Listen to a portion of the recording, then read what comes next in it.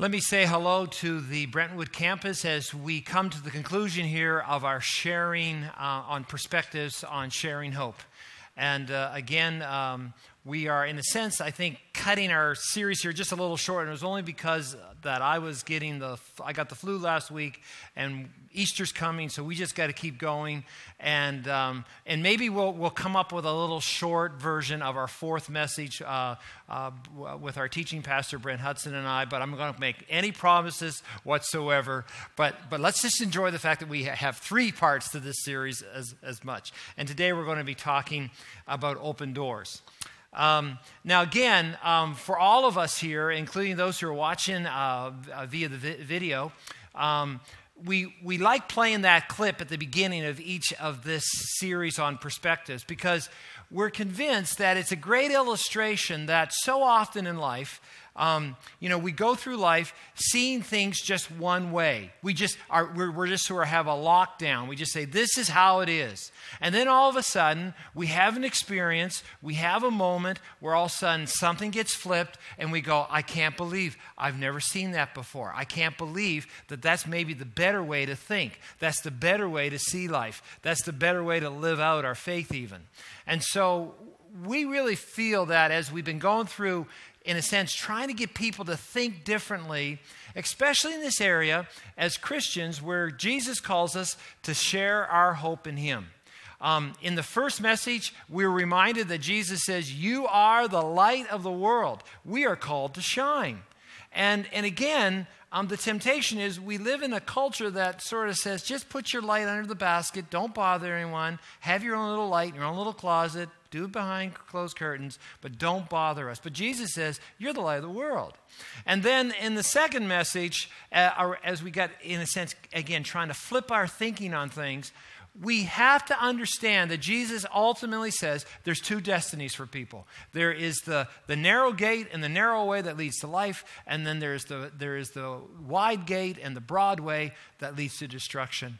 And that is a reality. That is a framework that Jesus says we have to live with. And as you're interacting with people, with your neighbors and your friends, you have to keep that into your framework as you're dealing with people. And the question really is, can we help people find the narrow way? Can we help them find the narrow gate, which is Christ? So we're going to now talk today about, well, really, how do we do that? How do we share our hope? Because we've been sort of really talking more about why we need to share our hope and who we are called to be as we share our hope. But now we're going to finish up on this series about why, or not why, but how. How do we share our hope? And as we begin about this, I want to take you to Romans 15:7. Romans 15:7. And in Romans 15:7, actually we have, if you have your smart device, whether it's an iPhone or a Galaxy or an HTC or whatever, you can go onto YouVersion and you can go over to the live event and you should be able to upload that, all the notes and everything, and interact with it digitally. Actually, there's a question at the end I want to refer to you if you're on that, or you can jump ahead already and look at that. And there's a poll question about hospitality. How many people do you invite over to your house? So you can already answer that question, or you can wait to the end of the message because I'm going to ask it one more time, okay? But I want to begin by again, reading these three different translations of the same verse. And I want you to be thinking about how does this verse show us how to share our hope in Christ. Okay? What's the hint? What's the key here? So first of all, in the King James Version of Romans 15:7, this is how it goes. Wherefore, receive ye one another, as Christ also received us to the glory of God. Okay? Wherefore, receive ye one another, as Christ also received us to the glory of God. Now, let's look at the New Living Translation of that same passage. Therefore, accept each other, just as Christ has accepted you, so that God will be given glory. Okay? And now, let's look at the Message, which is not a true translation, it's a paraphrase. But again, I think it really captures the essence of the passage, and here we go. So reach out and welcome one another to God's glory. Jesus did it, now you do it. Now, have you caught the idea of what the exhortation here is in this part of Paul's letter to the Romans, and by extension to all of God's people? He's saying in the King James translation, receive one another. In the New Living Translation, it's accept one another. And then Eugene Peterson, who remember, he wrote the message, or he made this paraphrase of the Bible because he was trying to help his congregation. He was a pastor first here. He was trying to help his congregation get the meaning of the Bible, so he spells it right out. So reach out and welcome one another. Now, if you don't hear anything else, including those who are listening at Brentwood campus, here's the simple message. If we're going to be able to share hope with people, our hope in Jesus, we need to receive them, we need to accept them, we need to welcome them. We need to do that. Receive them, accept them, and welcome them. That's the strategy. There it is. That is how we're going to share our hope with Christ throughout the world. That's it. Romans 15:7. There's the strategy right there. It's that simple. You're going to go, oh, really? Well, let's walk through it a little bit and work this through. I love the last paraphrase because it catches that idea of receiving and accepting, but it's even more profound. It's that welcoming idea. Paul is saying we need to welcome one another. I mean, God has welcomed us in Jesus. Now that Jesus did it, you do it. It's amazing how important it is to feel welcomed, isn't it? A few years ago when Nancy and I were coming back, we had the opportunity to go visit a couple places in Africa. We went to Ethiopia, went to Rwanda, got to visit with the Barneses, got to visit with the Susies. On the way back, you get to do a layover in Brussels, but in our case, we got to lay over in Paris. And so we decided, we're gonna grab a couple of days here. We couldn't afford to stay in Paris any more than 2 days. It almost bankrupted us as it was. But we stayed in downtown Paris for 2 days. And so we just sort of did the mad tour. But I remember when we were, actually it was really close to Notre Dame, that famous church, Hunchback, think Walt Disney. Anyway, don't go any further than that. But we walked past that place, and then we saw one of those big design fashion houses, Louis Vuitton. Okay, I'm not going to say it again because Nancy says the more you say those types of words, Dave, things break down. So it's one of those really super fancy. And I remember walking, and it was just these huge glass, and it had the logo of this fashion design house. And sure enough, just as we were walking by, this big, luxurious BMW, but it was one of those limousine BMWs, okay? It wasn't just a normal Beamer. It was a luxurious extended cab BMW sort of thing. And out come, I'll be honest, the most beautiful looking people I've ever seen. I mean, the women were like, 105 pounds, and that was probably pushing it. And they were like 6'1". They were all models, you could all tell. And they just sort of, glided in, And then all the men with their ponytails and their black suits, and they're all like this, and it was really like. And then another black Beamer came up, and all more beautiful people entered in, and you could see there was this big, beautiful lobby, And you knew one thing: you were not welcomed. I just looked at a reflection in the mirror and went, oh, boy, not working for me. Not working for me. Anyway, oh, my goodness, that was recorded. Okay. But the thing is, I didn't feel welcomed, right? And like Nancy said, let's just keep going, Dave. This isn't for us, right? I also remember, speaking of not feeling welcomed, I remember when I was in seminary, so here I was like, second year, third year, master's level student. But in the summertime, I had to make money, so I had to get real again.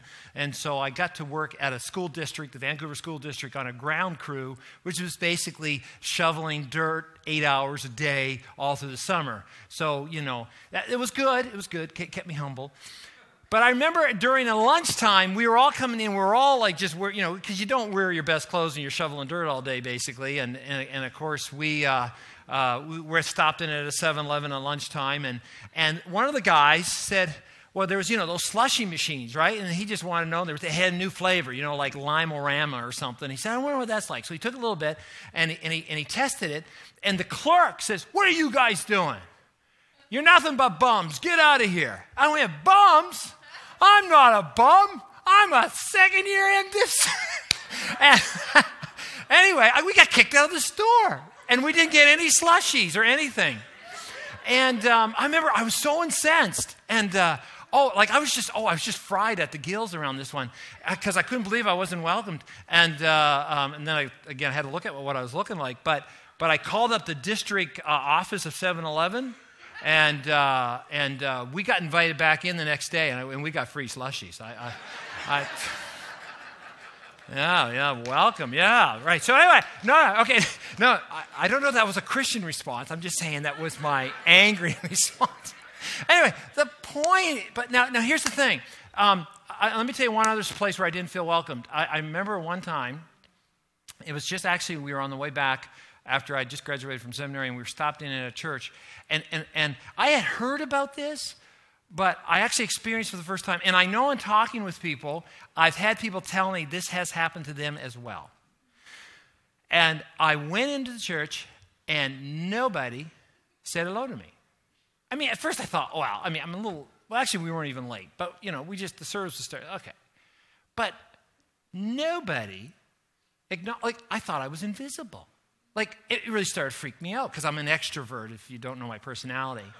And I was like, Nancy, nobody's talking to us.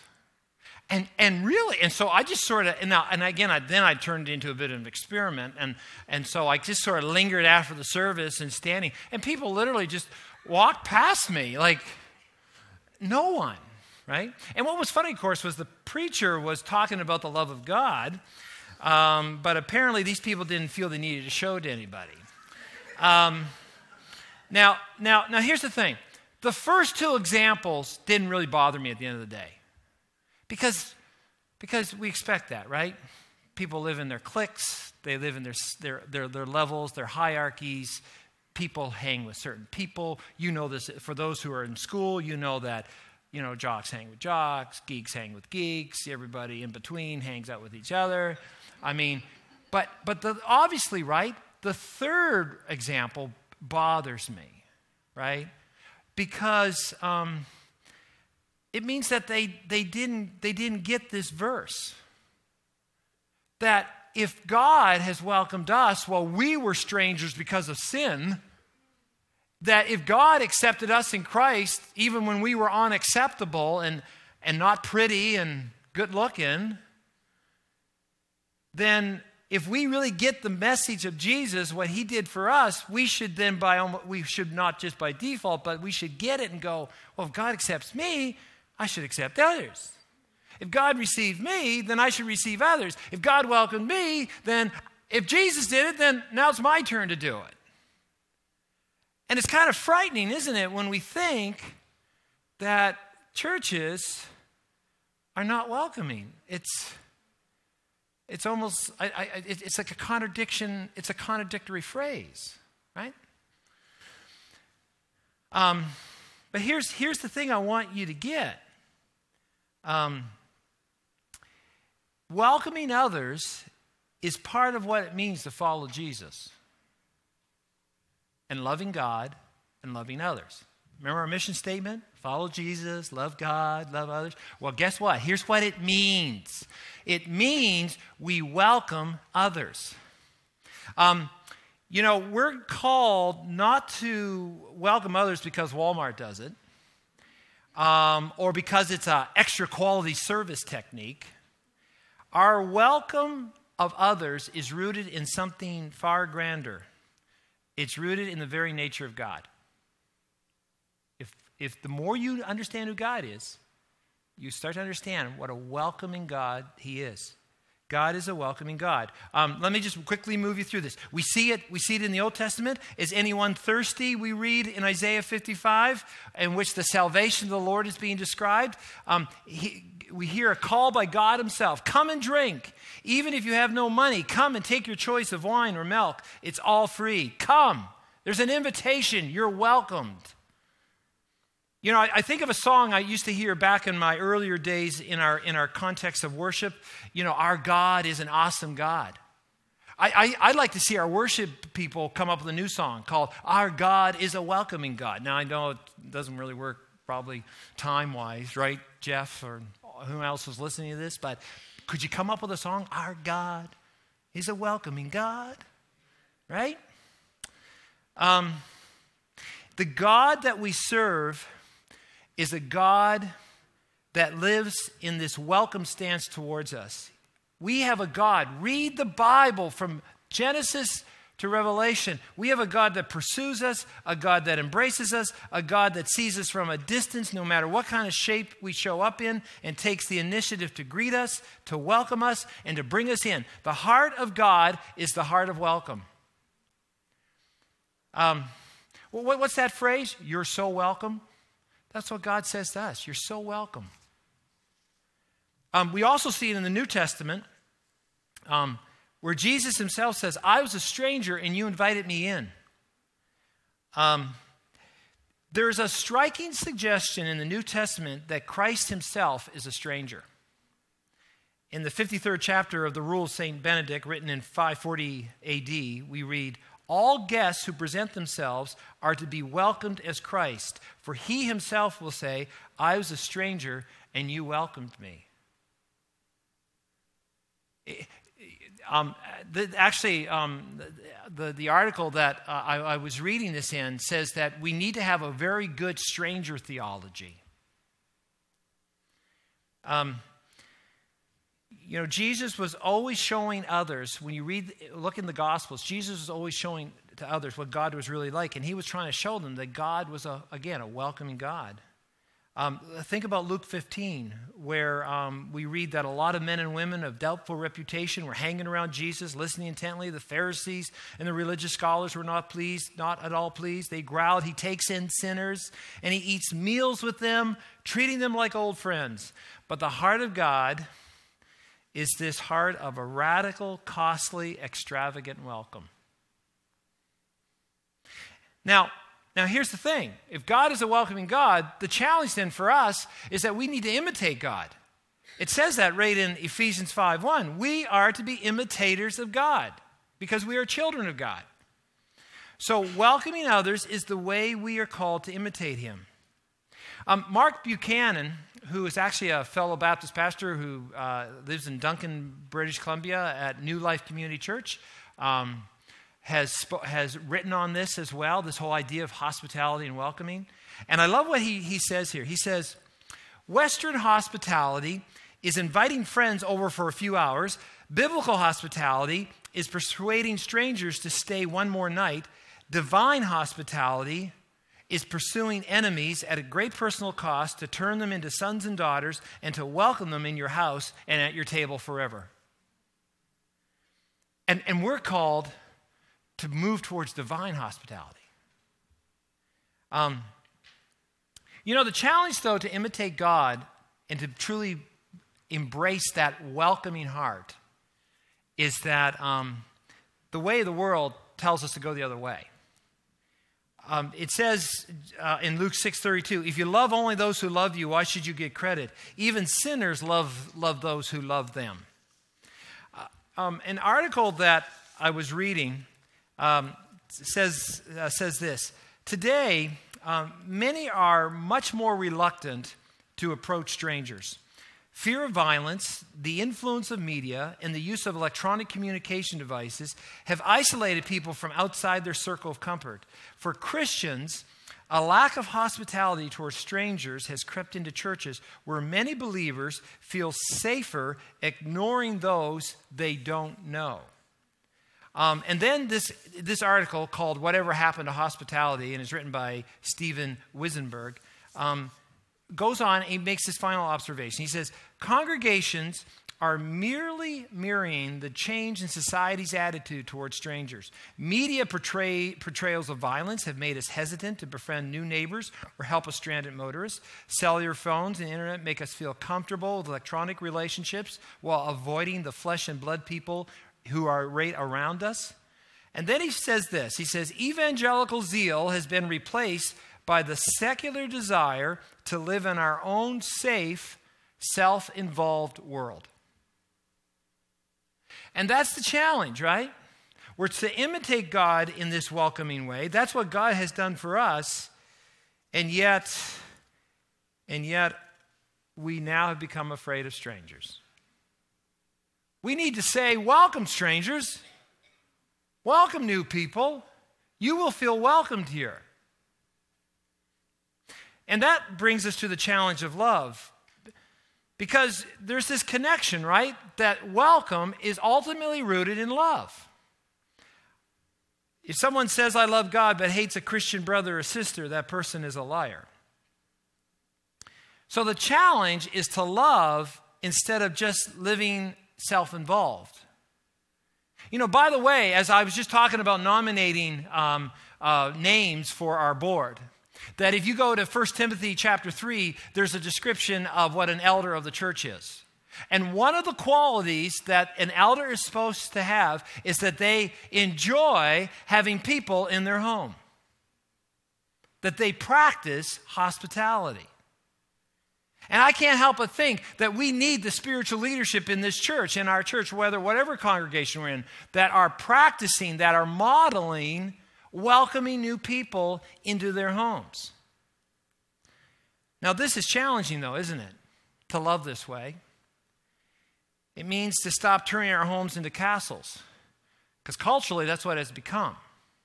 I know in talking with Jerry Reddy, I said, I'll be honest with you, Jerry. Jerry's the pastor at Hillside Baptist Church up in the northwest part of Moncton.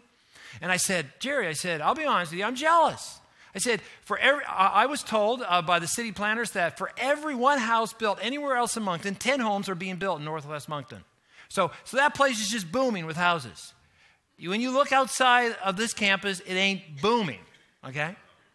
And that's not a slam on anyone. It ain't booming the way it's booming in northwest Moncton.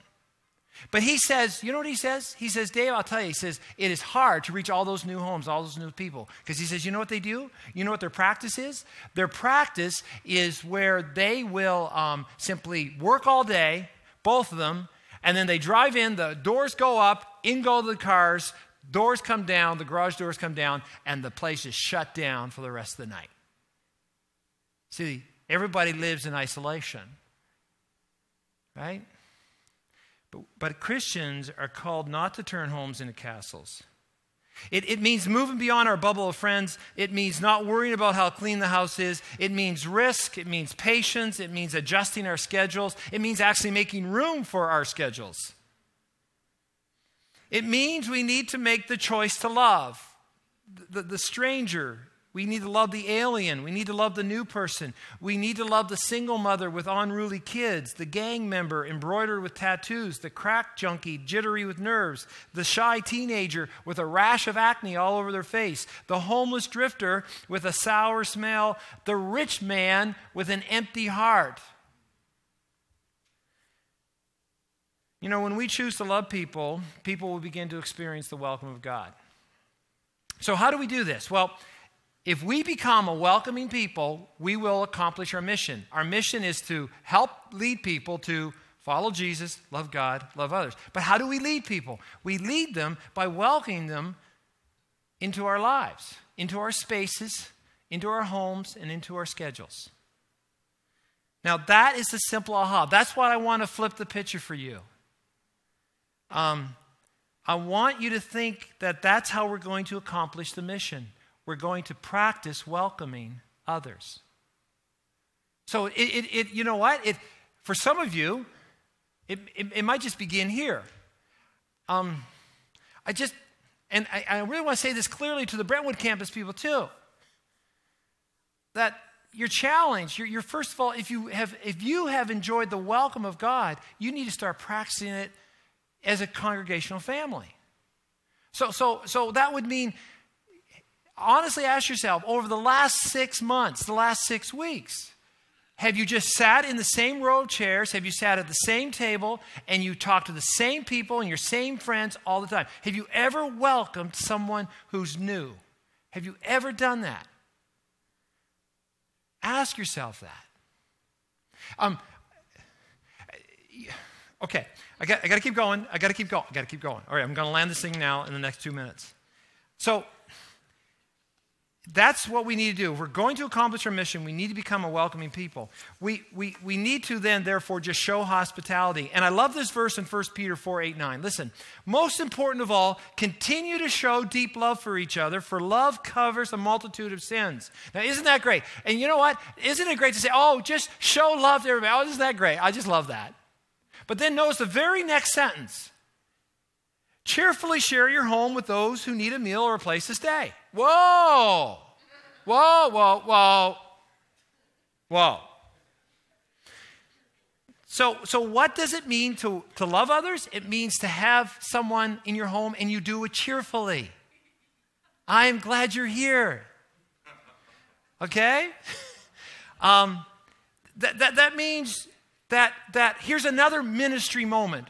So have you welcomed someone in your church family? That means during the connect time, you actually say hello to someone beyond your circle, your comfort circle. You extend yourself because God extended himself to you. Because Christ accepted you, you now act accepting to others. But here's the next thing. Would you be so courageous and trust Jesus to protect you, to actually invite someone to say, look, I seen you've been coming to church for the last couple of weeks, or you're even new here today. Would you like to come to our house for a lunch or for a meal or come over just for dessert? You can't come today? How about Friday night?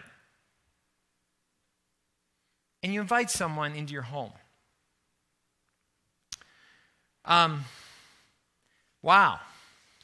Can you imagine, one thing that when you come to our Belong seminar that Pastor Carol and I lead, we commission everybody into an immediate ministry once you go to that seminar. You're on a ministry team. It's called, you are part of our unofficial welcoming team, which you need to reach out and just say hello to people who are new. And you know the people who get it, the new people get it the best because they know what it feels like to be new. Okay? But you know what? You don't need to be new to get this. You need to know your Bible. You need to know the gospel. You need to know that Jesus reached out to you. So just as Christ accepted you, you accept others. Live the gospel. And guess what that's going to do? It's going to make an impact. Here's this statement we have in the outline. It says, hospitality is an act of love that helps people see the gospel. It amazes me all the wonderful stories I've heard over all the years where someone was just invited into someone's home and a friendship began, and in the context of that relationship, they started a journey of faith. And then before they knew it, they took more steps, but when they look back, they go, it all began when someone invited me over to their house and we just had Coke and popcorn on a Friday night. And that's where it began. No big Billy Graham crusade strategy. No $5 billion new building. Just people opening their homes.